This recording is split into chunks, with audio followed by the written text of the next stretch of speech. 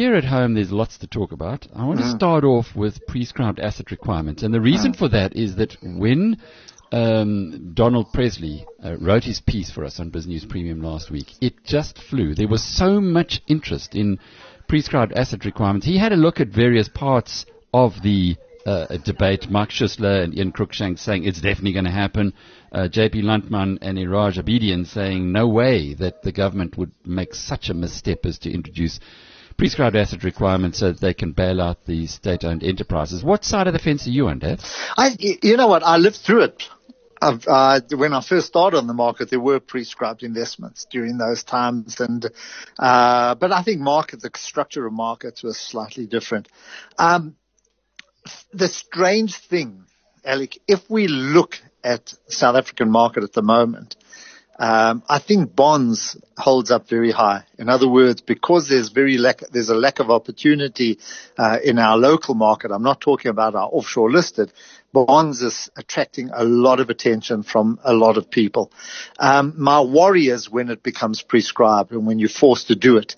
When you force people to do it, they then tend to look elsewhere. So, in principle, I don't subscribe to it.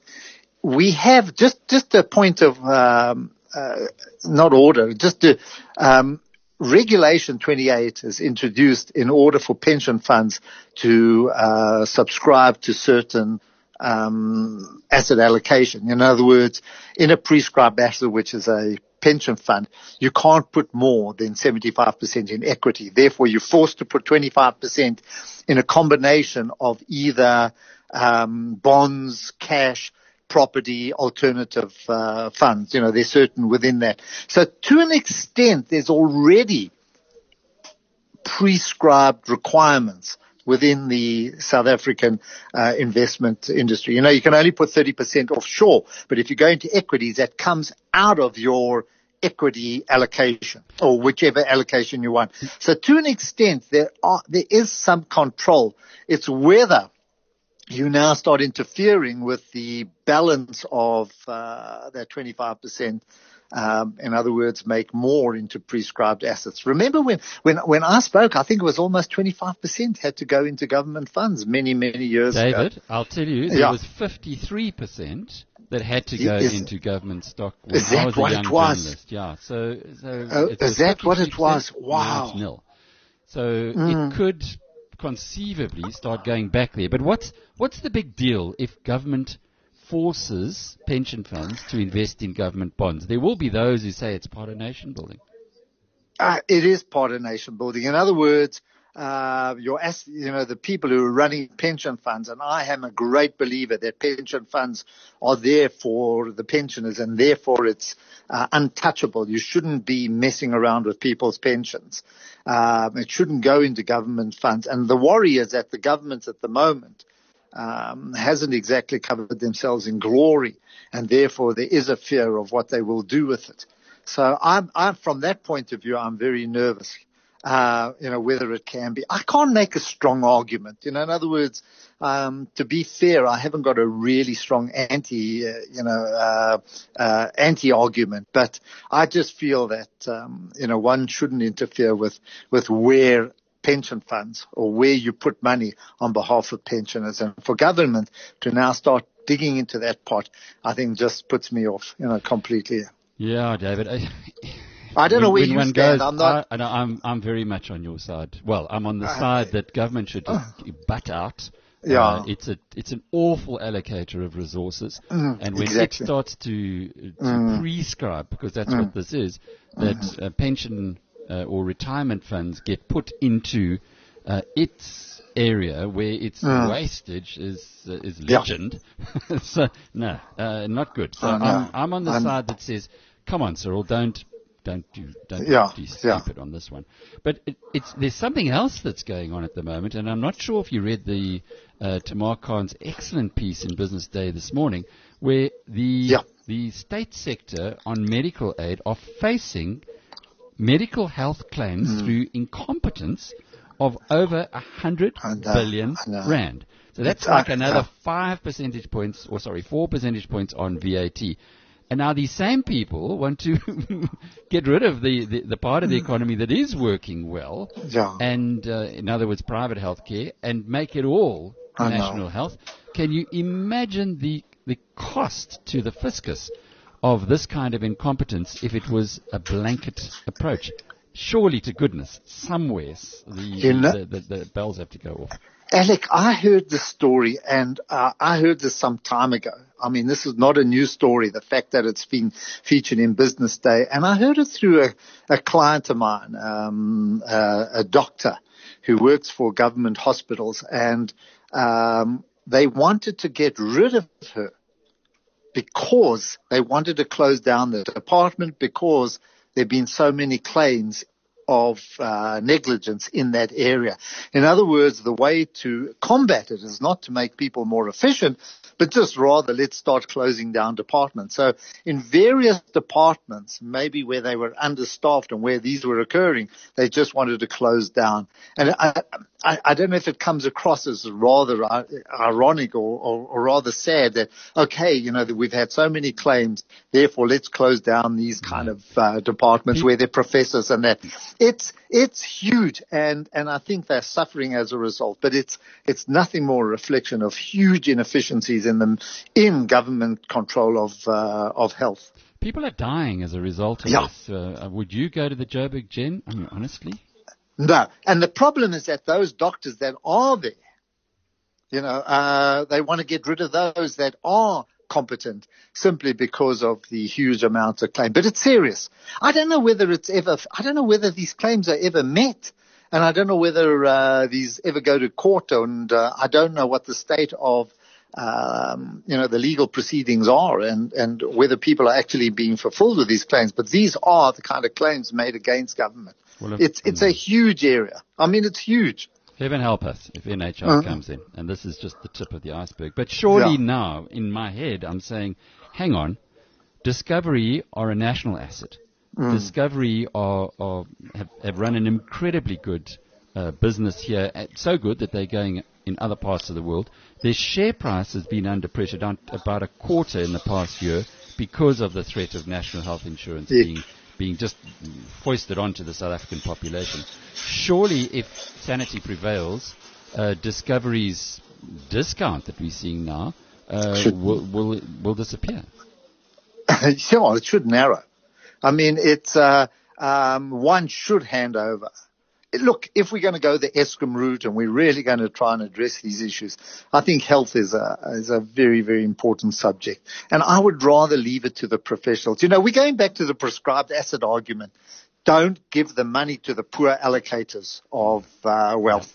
In other words, give it to the good allocators. Give it to Adrian Gore.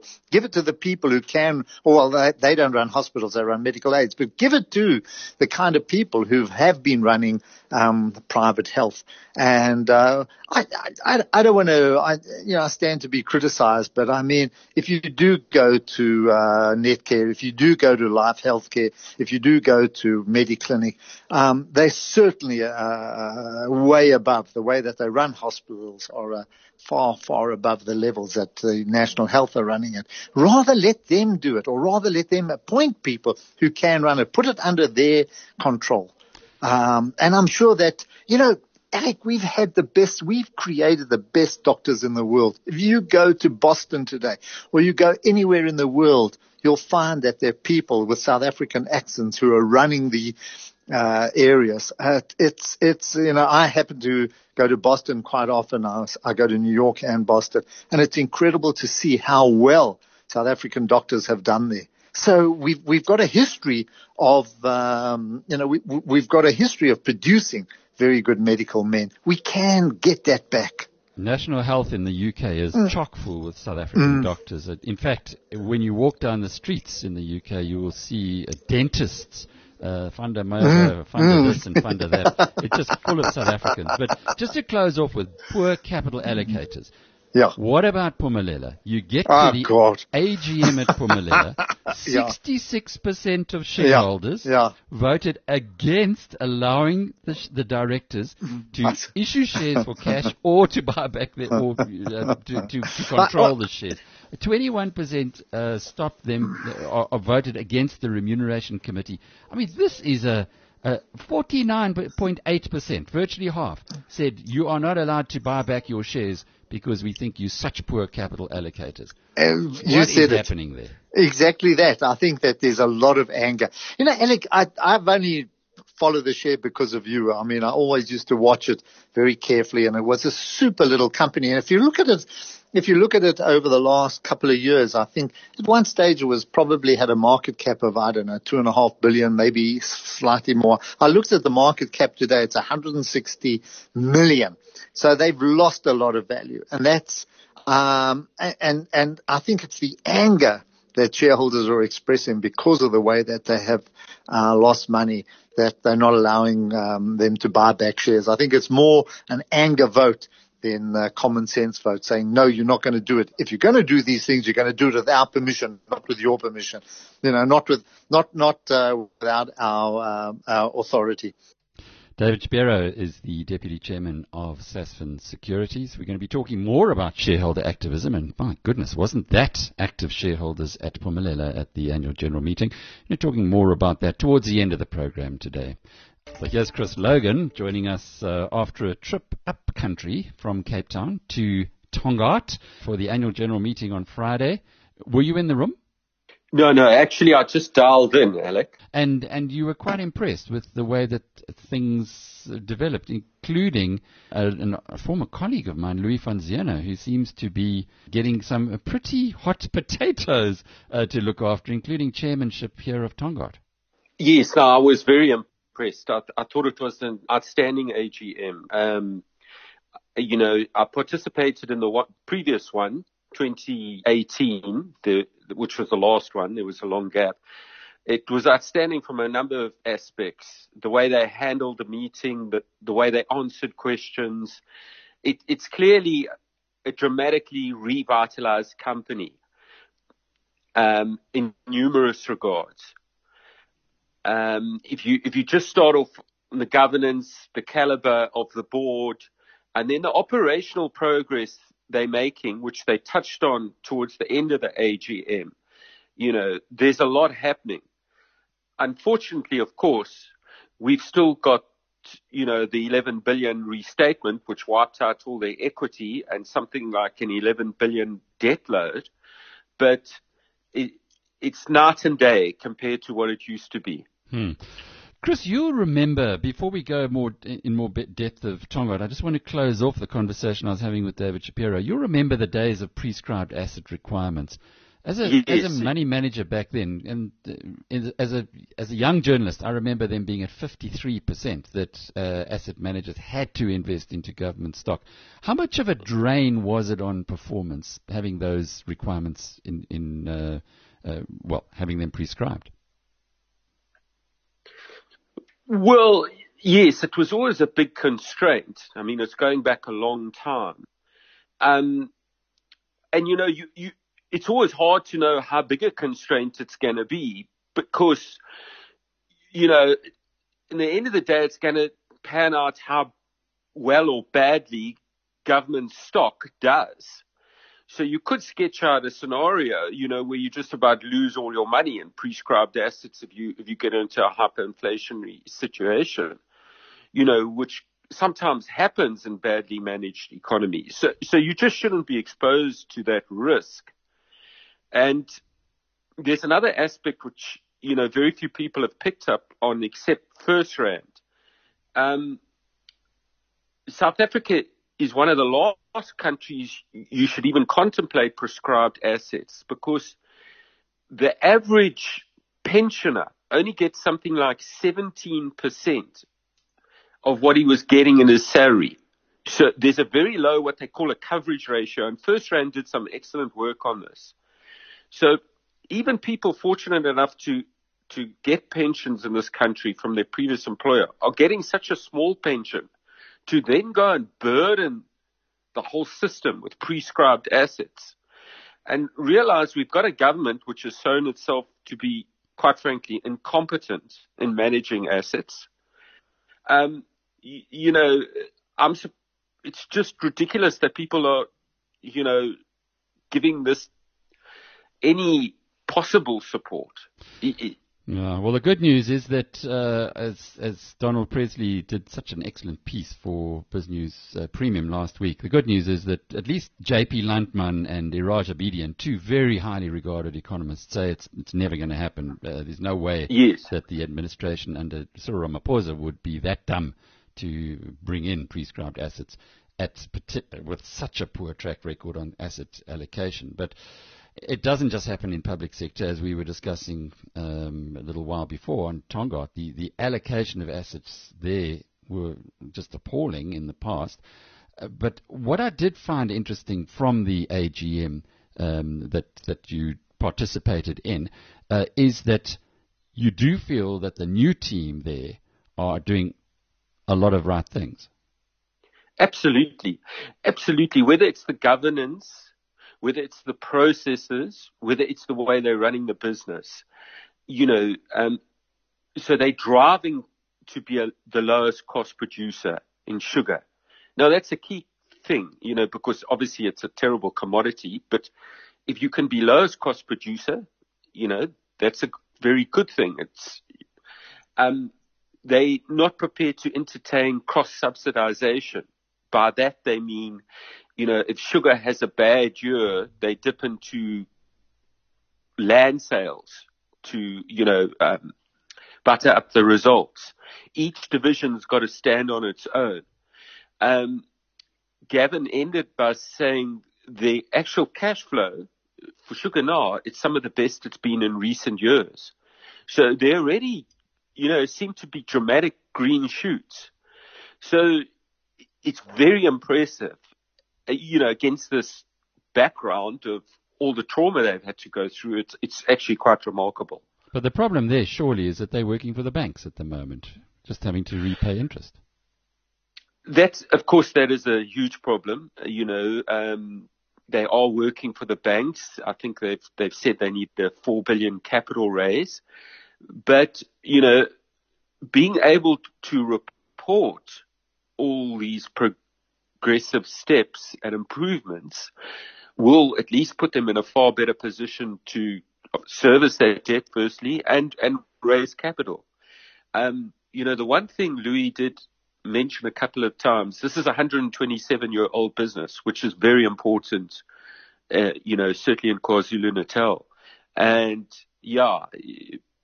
so it's a tricky situation, but they seem to be doing a wonderful job. Chris, what about the statement from the chairman, from Zena, that he has reported previous management to the National Prosecuting Authority? Do you think that's likely to go anywhere? Well, both he said that and the CEO. So they wanting to hold everyone responsible, and they seem to be doing all in their power to. Where that's going to go with the NPA, I'm not sure. Because as we know, the NPA was, basically wiped out of all schools. So I don't know. I guess what we could have asked them is, but I didn't want to belabor the point, is where they're going with their civil litigation, because that is in their own hands. The NPA isn't in their own hands. But, they went out their way to say they're going to hold everyone to accounts. They cooperate. And Deloitte, the auditors? Well, it was very interesting. So he said in no certain terms, neither the external auditors, being Deloitte, or the internal auditors, who I think are KPMG, are off the hook. They're investigating all of that. So, look, they are trying to balance it without, doing all these damn investigations, which you can imagine are quite a drain on the organization, without, draining from their operational focus. So there are legal and regulatory committees which they've set up.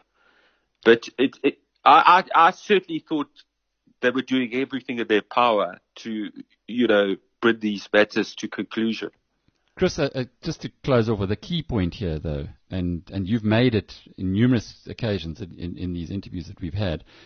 In the past, Tongaat took money from its property sales, in other words, sold the crown jewels and pumped that into sugar, which hasn't worked out. Is there any commitment from this new management team and this board that they'll at least look after the land that they still own on the KwaZulu-Natal North Coast? Yes, no, there was quite a strong commitment. So they're putting a lot more oversight in those processes, and they've acknowledged that that was wrong. You know, they should at least get an annuity type income from any property deals they do. So they acknowledge, and they also acknowledged all the problems started on these property sales. That's where all the misstatements and irregular dealing started. But they're far from finished all their investigations and, you know, bringing things to conclusion. But I was very impressed with all their answers. Chris Logan, one of the big critics of Tongaat. He's been blowing the whistle on that one for some years, giving us an update then from the Tongaat annual general meeting. Johan van Lochrenberg joins us now. You might remember that we've had conversations with Johan over the past little while. He was in the police force, then he was running the SARS, South African Revenue Services Investigative Unit. You might have read his first book that was written with Adrian Lackay about the SARS Rogue Unit. His most recent book tells us a lot more about what's going on in the whole situation and everything that he had to deal with. And one of the organizations that comes in for a roasting in this book is the Tobacco Institute of South Africa, which was founded in 1991. Johan, you describe it as the big boys club as far as tobacco is concerned in South Africa. Why was it put together in the first place, given that it's been around for, well, nearly 30 years? Alec, thank you for the opportunity. Yes, TISA did come about in 1991. There were similar iterations of the same concept that preceded the establishment of TISA, if I can use the acronym. And effectively, it was born in noble intentions. It was to represent, protect, and advance the common interests of different manufacturers and growers within the Southern African context. So that's how they came about 31 years ago, yes. So BAT South Africa, which according to your information is about 3/4 of the market share in South Africa, Rembrandt, Rothmans, some of those other big brands, Dunhill, Philip Morris, which produces Marlboro and Chesterfields, the Japanese JTISA, which has got Camel and Benson and Hedges, Imperial Tobacco, those with Gulwai and Embassy, those are kind of the main drivers. But you criticize them a great deal because they seemed to be, according to your information, working together or having an undue influence on South African Revenue Services, and particularly their illicit tobacco task team. In other words, those guys who were supposed to go out there and stop the counterfeiters. Yes, certainly it's been no secret, even from my days when I was still at the South African Revenue Service, that I did criticize elements of TISA and practices of TISA, particularly when it came to what you describe as undue influence over individuals within state law enforcement agencies and the intelligence services. And, you know, it's actually quite sad for me that they're shutting down without having addressed that particular aspect. Because, I don't just make allegations, I give the evidence. And, you know, some of the letters that I relied upon are TISA letters signed by the chairperson addressed to particular individuals and so forth. I even tried to engage with TISA when I wrote the book, but they did not want to speak with me on record. Off record, yes, and I shall honor our exchanges, but they were dissatisfactory. And I think that it kind of leaves a bad taste in my view, because the entities that they represent are multinationals predominantly and very big companies.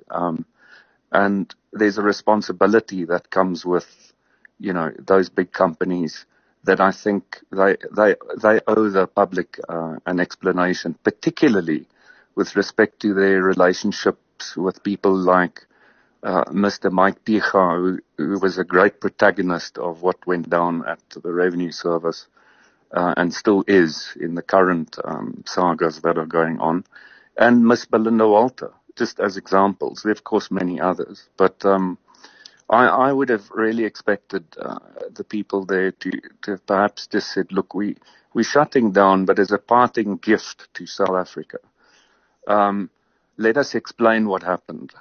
Either it was a frolic on their own, and this is what we've discovered, and we've reported this to the relevant authorities, and we expect action to be taken. Or alternatively, this was part of something bigger and we were misled, or we're sorry, or whatever the case might be. None of that happened. They just, as somebody said to me when they notified me of the announcement of their shutting down, winding down, it was spectacularly unspectacular. Yeah. But it's a good point that you've raised there. Now, you've had this organization with supposedly credible multinationals who have an institute. There are many questions that you raise in your book. It's a sector that is fraught with problems, as we know. Even they said themselves, the Tobacco Institute, that South Africa is losing 8 billion rand a year in taxes that it should be getting in.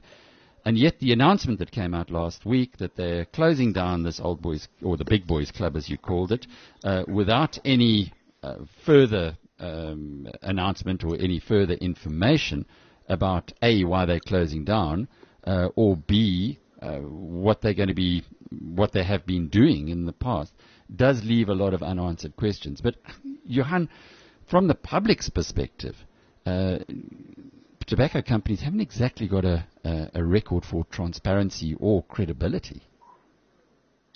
No, certainly not. But I do think, you're dealing with a basket of members. So if we look at TISA itself, they did not only have the big multinational manufacturers as members, they also had smaller entities and leaf growers and so on.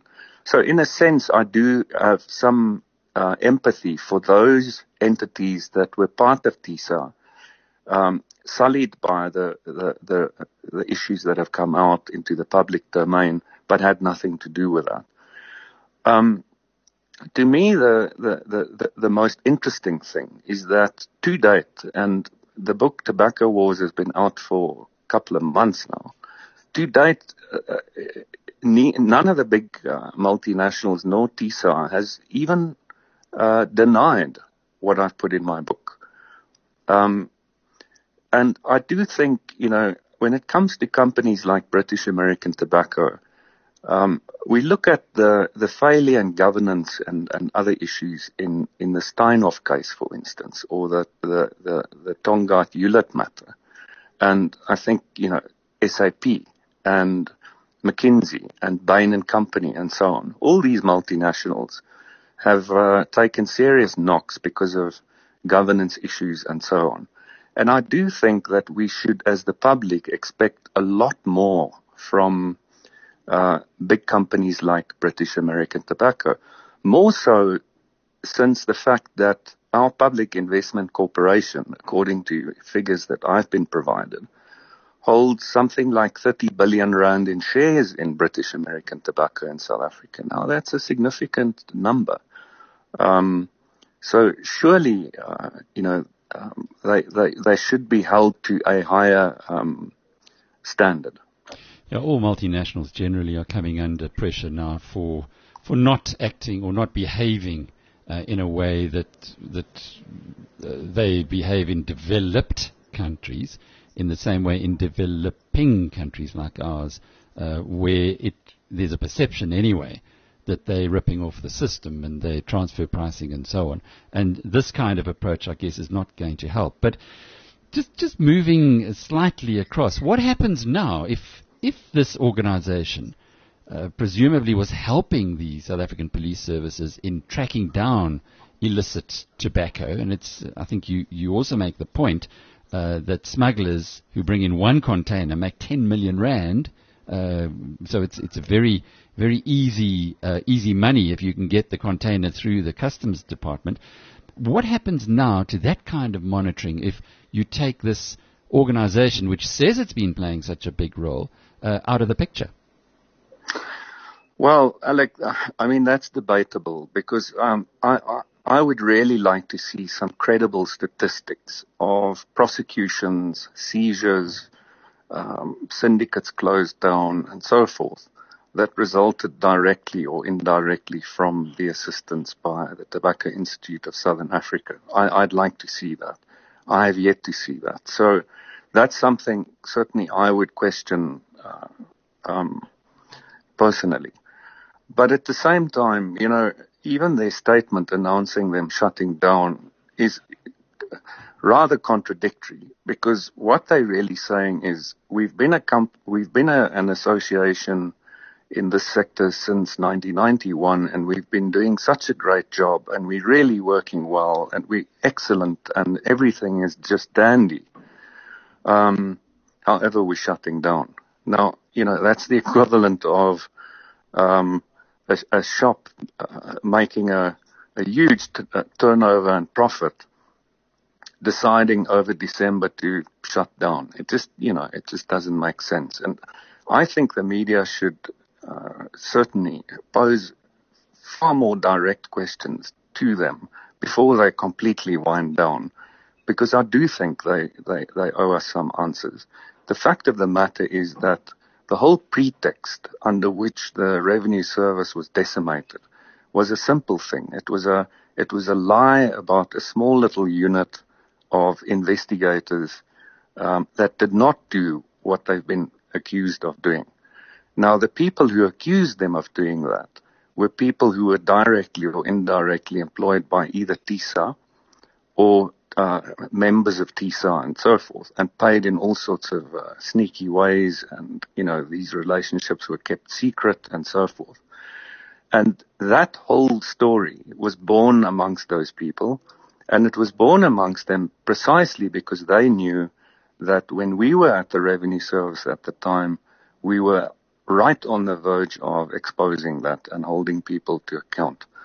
Now, I'm not suggesting here that everybody and all the members and everybody involved in all these companies and TISA are corrupt people and so forth, but if they are not, and this is something that merely happened amongst a handful of bad apples, the least that TISA could have done for the public in this country is they could have put some effort into understanding what happened and told the public. It's very common, this kind of approach, though, that you'll have people in the boardroom say, "Oh my goodness, there's a lot of muck here. Let's find a way of sweeping it away under the carpet. Let's walk away from this."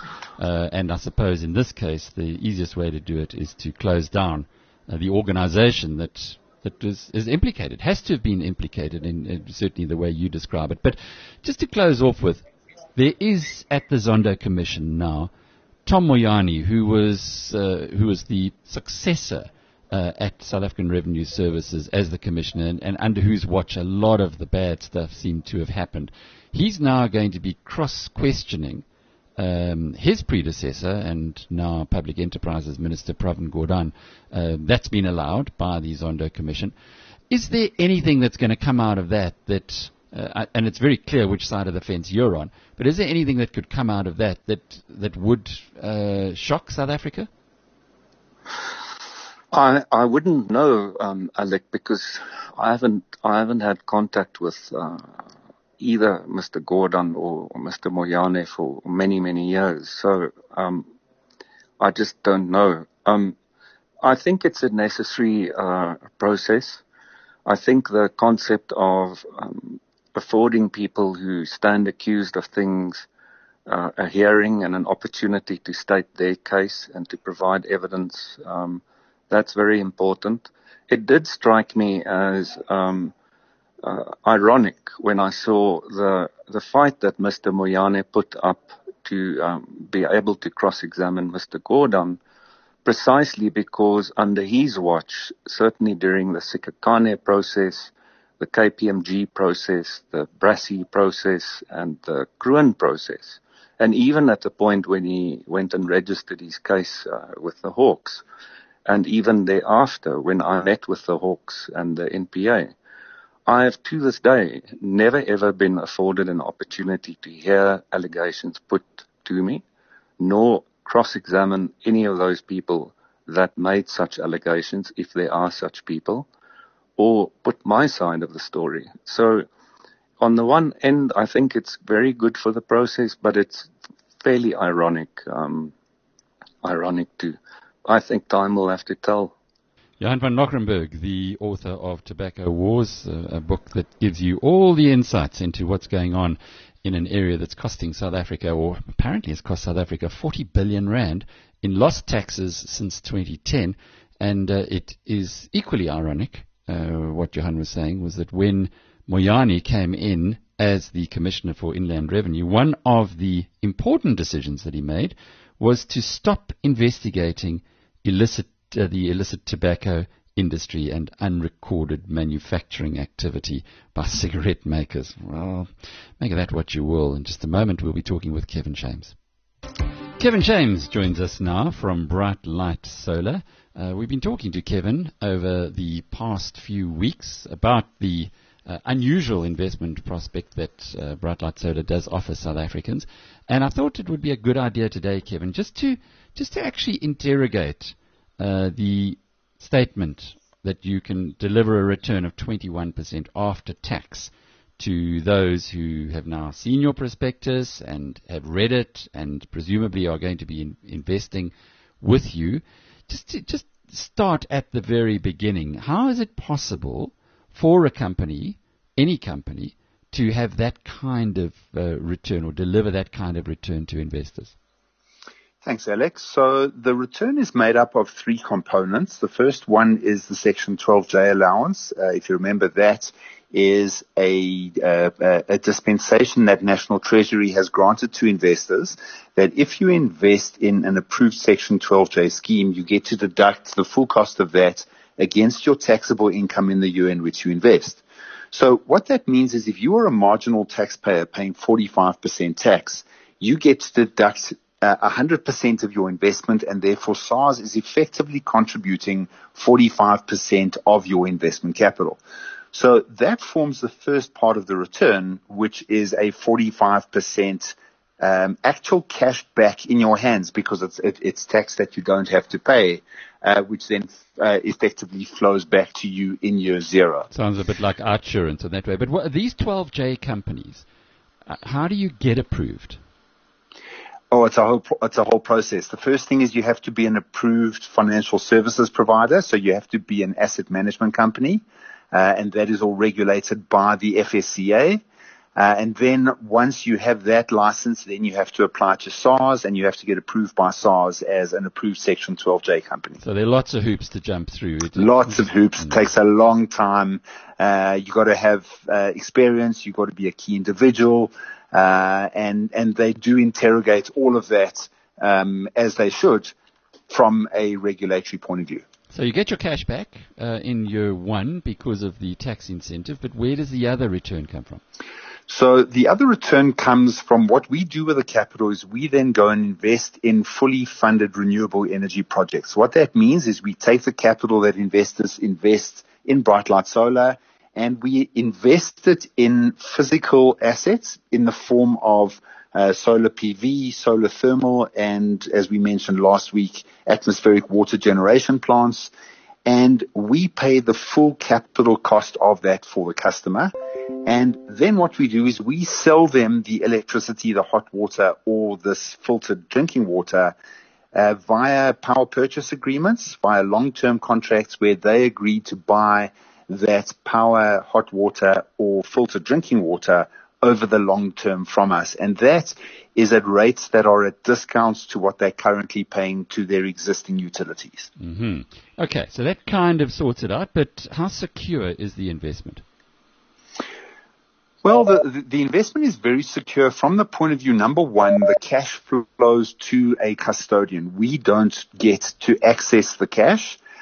We have an independent custodian. They are called Gale.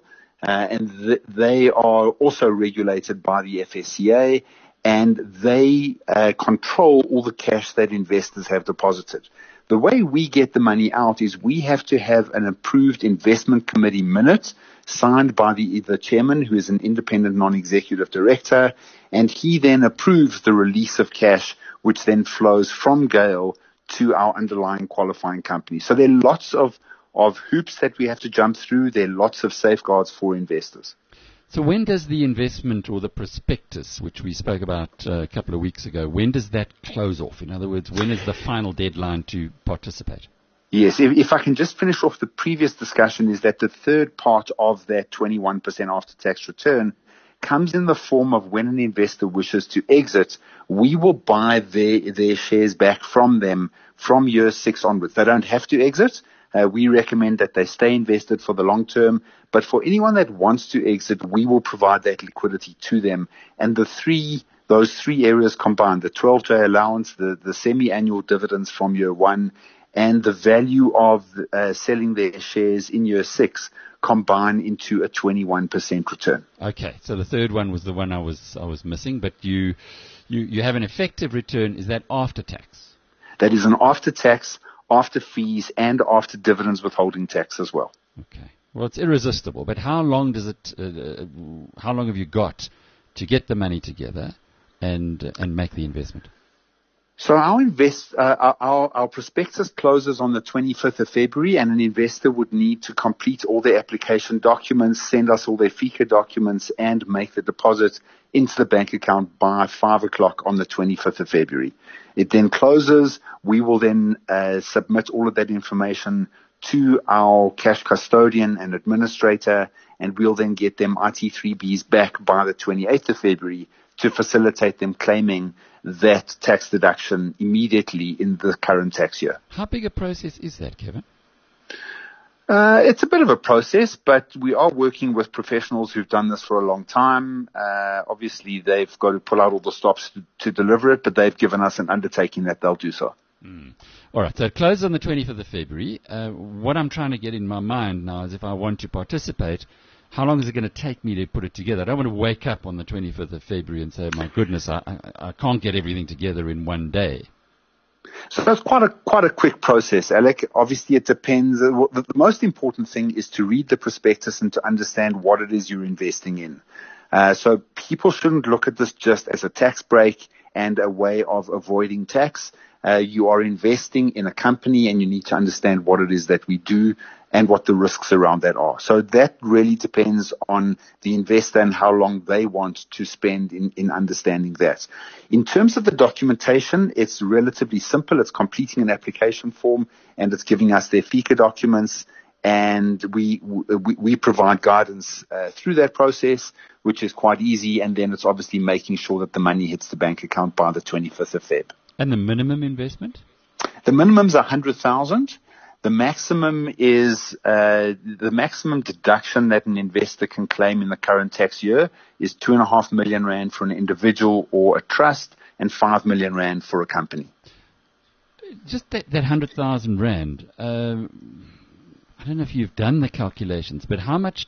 What kind of money must you be earning so that you can then invest the 100,000 rand to take care of your tax bill for this year? What I'm getting at there is how much PAYE, or how much do you have to earn to be paying PAYE of 100,000 rand? So this is really free cash flow that an investor needs to have available. So it's typically more than what you would be earning. It's investment capital. But no, I haven't done the numbers in terms of what that is. And please bear in mind as well is that the forecast returns that we are projecting assume that an investor is paying a 45% tax rate. In other words, that marginal rate only kicks in for earnings over 1.5 million rand a year. So if you're earning, I'm just for argument's sake, 35,000 rand a month, and you're paying your PAYE every month, if you've got capital saved on the side, you can then take, and let's just, I don't know if the numbers are right, but let's just use this as an example. You've paid 100,000 rand of your 400,000 rand that you've earned this year. You've paid that in PAYE. If you then make an investment of 100,000 rand, can you, in your tax return, write that back this year and say, I want to reduce the amount of tax that I'm paying by this 100,000 rand because of this investment?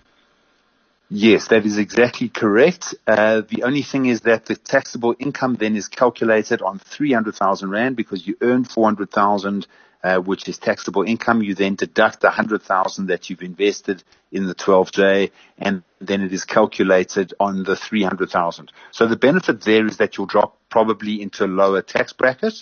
And you'll then also save, and you'll get a refund on some of that PAYE that you have paid. So you won't get it all back, but you won't get it all back. You'll get a chunk of it.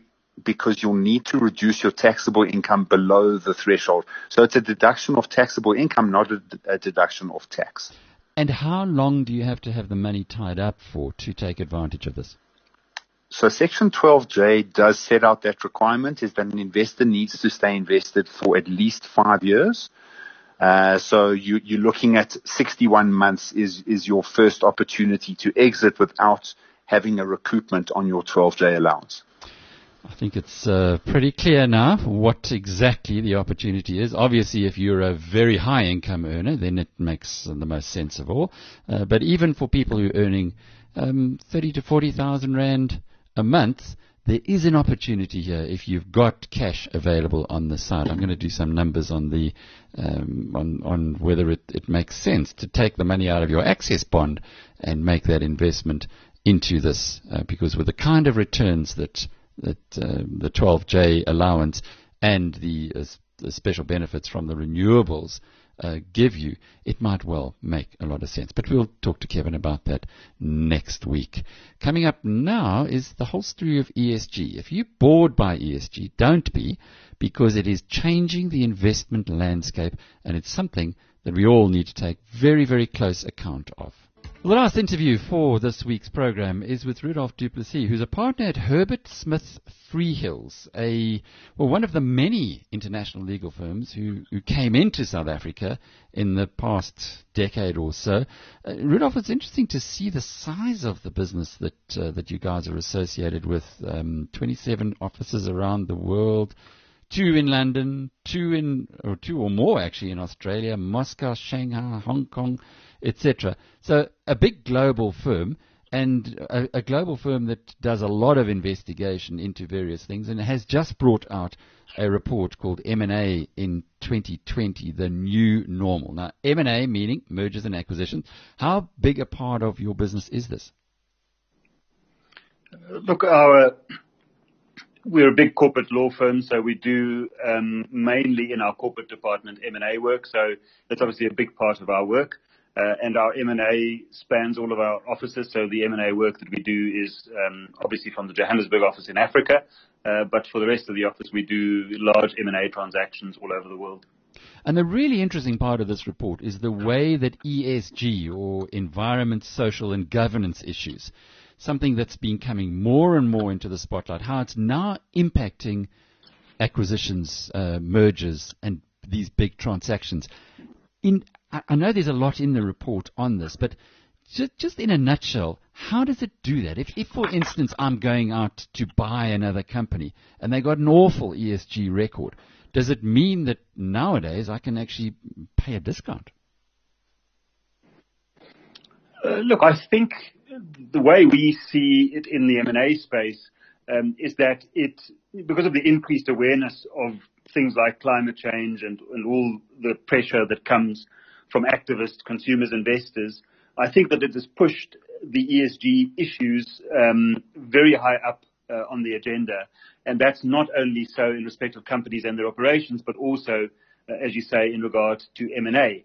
And I think the funny thing that we have seen over the last couple of years is that it's important not only for the buyers, but also important for the sellers. So from the buyer's point of view, you can no longer just ask the question and say, as a side issue, what is the social impact that you have, or your operations? What's the social impact of your operations? It's something that you have to have as an integral part of your due diligence when you look at what it is that you're buying. And the reason for that is that it's obviously it can have an impact on the buyer's own reputation. So I think it's something that you can no longer just look at as a side issue and ask a few questions and say, on the basis of this, I want to pay a bit less for the company because you don't have your house in order. Because of the reputational risk and the emphasis that everyone that's invested in the company place on that, I think that it is something that you have to look at very carefully and investigate to make sure that once you take over this company, that you're able to deal with these issues, because it's going to become your issues in the future. But I think what's important is that it's not only the buyers, but also sellers. Sellers are increasingly looking at what they're disposing of. In the past, I think people just said, I want to get out, and once I'm out, I forget about this business. I don't think that in today's world it's possible to do that anymore.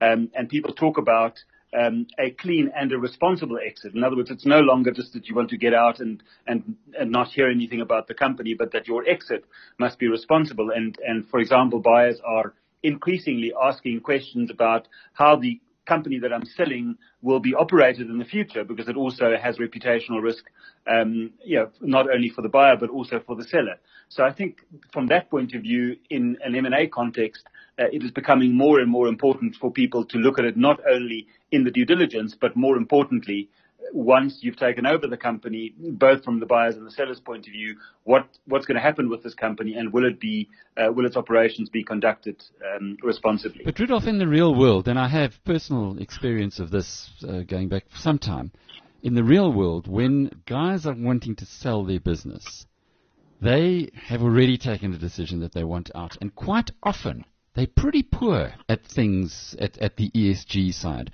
And I suppose that's part of the reason why they want to sell, because they haven't made a success of their business. And successful businesses today need to have this house in order. How do you approach these guys if you're the buyer? Look, I think, again, what we see in practice is that, if you look at traditional investing, there was a sole emphasis on financial return, and that was the primary driver, is to achieve a financial return. And if you contrast that to philanthropy, where you are giving something to someone for the societal return that you get, or the primary driver in philanthropy is obviously to deliver a social return. I think more and more we are seeing that somewhere in the middle, people are saying, well, actually, investment nowadays is no longer simply something where you target the investment aimed at getting a financial return, and they're now dual drivers, and those dual drivers are social and financial returns. So increasingly, people are behaving more responsibly in that, and that makes it easier to have that kind of discussion with both the seller and the buyer.